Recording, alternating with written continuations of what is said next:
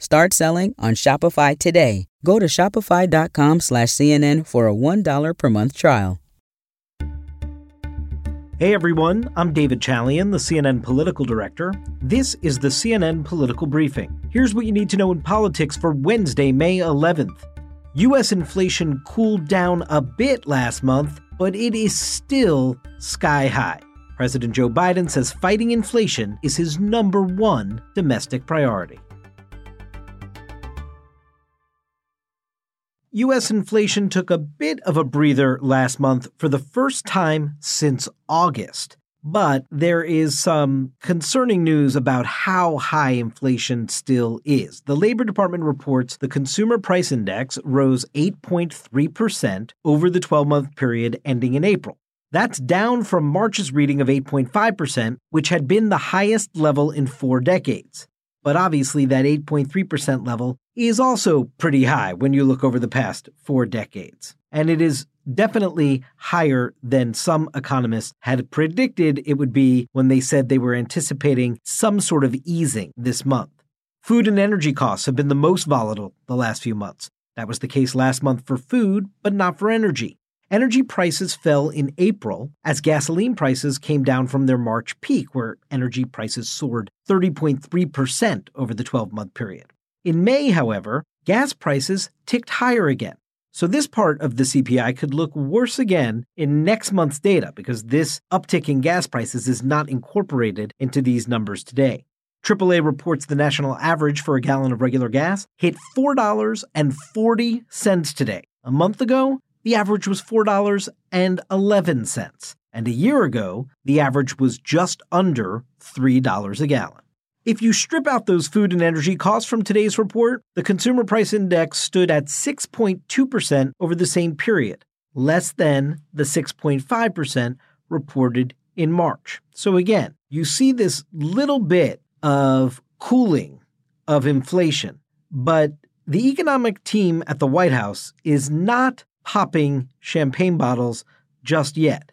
Listen to a member of Biden's Economic Council, Heather Boushey, on CNN earlier today.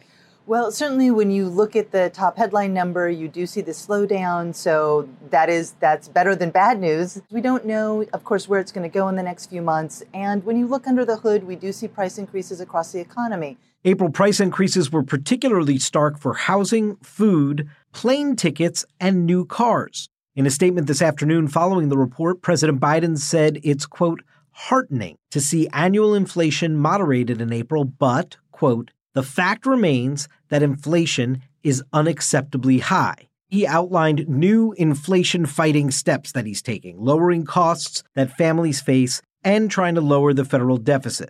One of the steps he highlighted was the administration's partnering with the private sector on lowering the price of high-speed internet for tens of millions of Americans. So between what you heard from Heather Boushey, the president's statement, you hear a White House that is not eager to celebrate. They can't be caught not understanding the real pain people are feeling about the prices in their lives.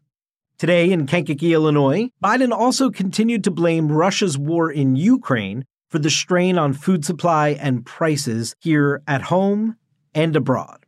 Right now, America is fighting on 2 fronts. At home, it's inflation and rising prices. Abroad, it's helping Ukrainians defend their democracy and feeding those who are left hungry around the world because Russian atrocities exist. Of course, we know prices were on the way up long before Vladimir Putin invaded Ukraine.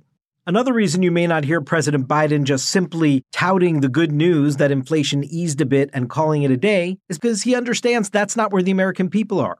Our recent CNN poll out last week showed that a majority of Americans actually believe Joe Biden's policies have harmed the economy, not helped it. And in that same poll, we found that 8 in 10 of American adults thought that the government wasn't doing enough to curb inflation. And by the way, this is something that Joe Biden is contending with politically, not just with Republicans or independents, but in his own party. 86% of Democrats in our poll approve of Biden's overall job performance. But when you just look at his approval rate on the economy, that number among Democrats drops to 71% of Democrats who approve of how Biden is handling the economy. So on issue number one, he doesn't even have his entire party on board with his oversight of the economy.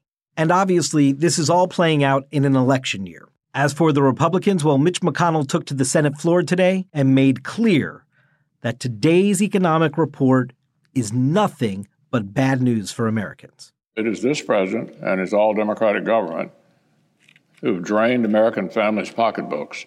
And every poll shows our citizens understand that sad reality all too well. So President Biden, as you know, has an expression that he says over and over and over again.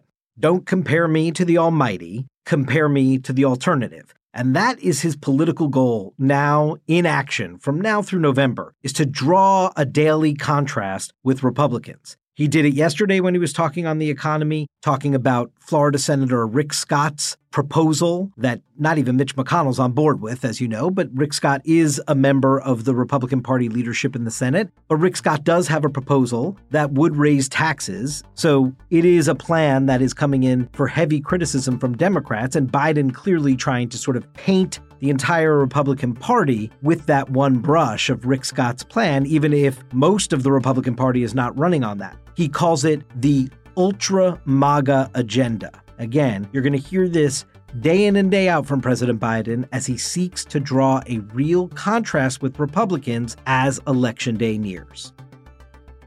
That's it for today's political briefing. Thanks so much for listening. And please take a moment and be sure to follow us wherever you get your podcasts. We'll talk to you tomorrow.